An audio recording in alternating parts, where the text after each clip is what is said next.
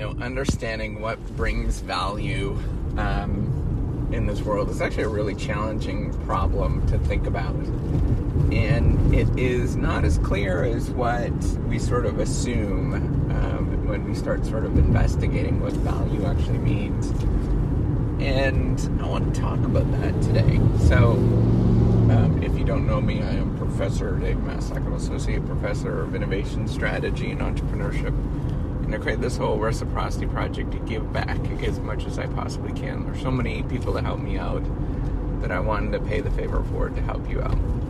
So, there's lots of ways to define value and how to think about value. And, probably, we could think about it in terms of value, of making you feel happy, utility that you give. But, another way to think about value that a lot of people think about is like, does this thing actually, are people willing to pay for it? And if that's the case, if people are willing to pay for this widget, this service, whatever, if it's valuable, they should be willing to pay more for that. The more valuable something is, the more that they're willing to pay for that. But, this is sort of thinking about markets per se, right? So we've got buyers and sellers on either side of this particular thing. So if there's a large number of buyers and a few number of sellers, and people perceive this thing that they really need, that they're willing to pay for a lot for this thing. But it's not necessarily all that intuitive and easy to think about that, right? So in a market sense, that sort of makes sense in terms of thinking of a diamond. Lots of people want a diamond. You can't manufacture diamonds, or you can't pull diamonds out of the ground very easily. It does require some work, but it's not entirely clear when we think about value in terms of people's occupations or careers or things that they're working on, right? So I think my garbage person that comes and picks up my garbage is extremely valuable, and actually isn't that many people that would be willing to do that, right? So it's very valuable because they come and pick it up and make my home not stink because they're picking up my trash. And there's not a lot of people that would be willing to go from house to house to pick up trash. It's actually a kind of a tricky thing to find people to fill that position, right? Like, you might think that it would be easy, but it's like picking up somebody's dog poop or trash or whatnot. Not everybody is willing to do that. So thinking of it in terms of supply and demand don't necessarily always work out in that circumstance, right? So there might be a larger number of people that don't really care, but trying to find positions to fill these, or people to fill these positions, is often sort of a tricky thing. It's the same thing as like an unpleasant job in a factory, for example, right? Like working in a meat processing plant. It's really not pleasant, and yet we have to find people that are likely outside, non-residents, for example, to go work at some of these jobs. And so it's challenging to find these things, and yet the job itself is not necessarily, we don't pay a lot for these things. So it's not always clear to think about what it means, what value means. We often, and another sort of good representation of thinking about value is we all trade based on a piece of paper or some form of metal, and that piece of paper or that form of metal doesn't have any inherent value in it. In fact, the inherent value of paper is, maybe less than a cent.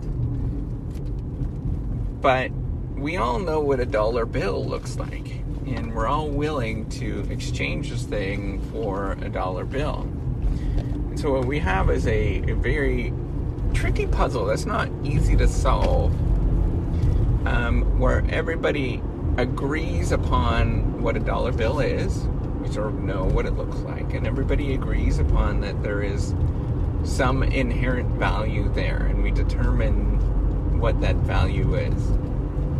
It's challenging to get to, how we actually understood what that dollar bill is valued at.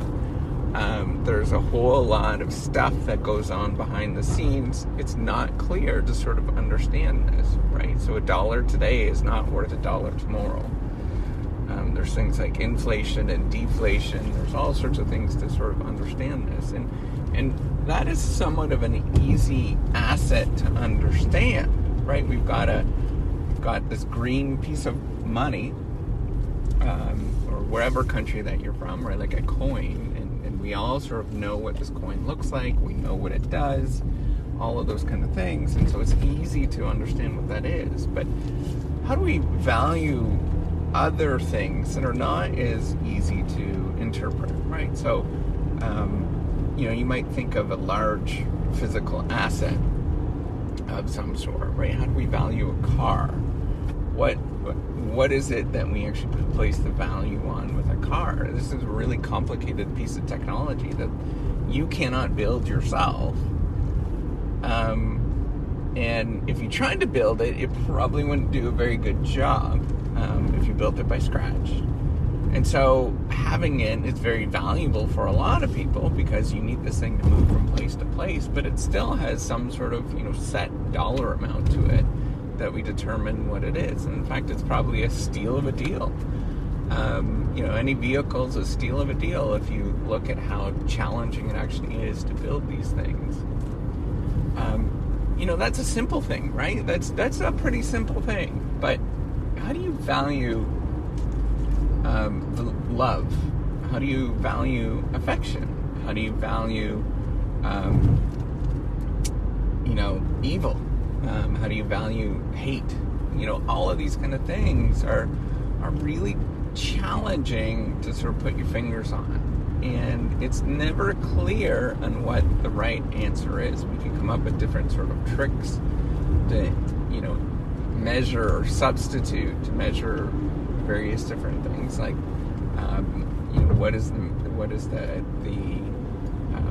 value of hating somebody? Well, you might sort of look at adding up, the total amount of cost that you're willing to pay to not be around that particular individual, right? And that might be that's how you evaluate hate, for example. But, does that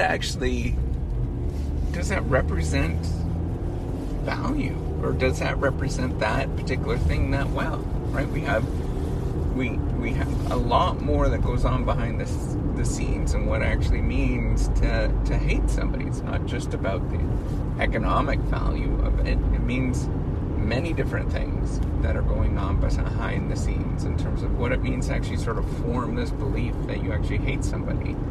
And under what circumstances do you hate this person or love this person? Sometimes you hate somebody because they're being really annoying, but then you really love them, right? Like siblings or family members, for example.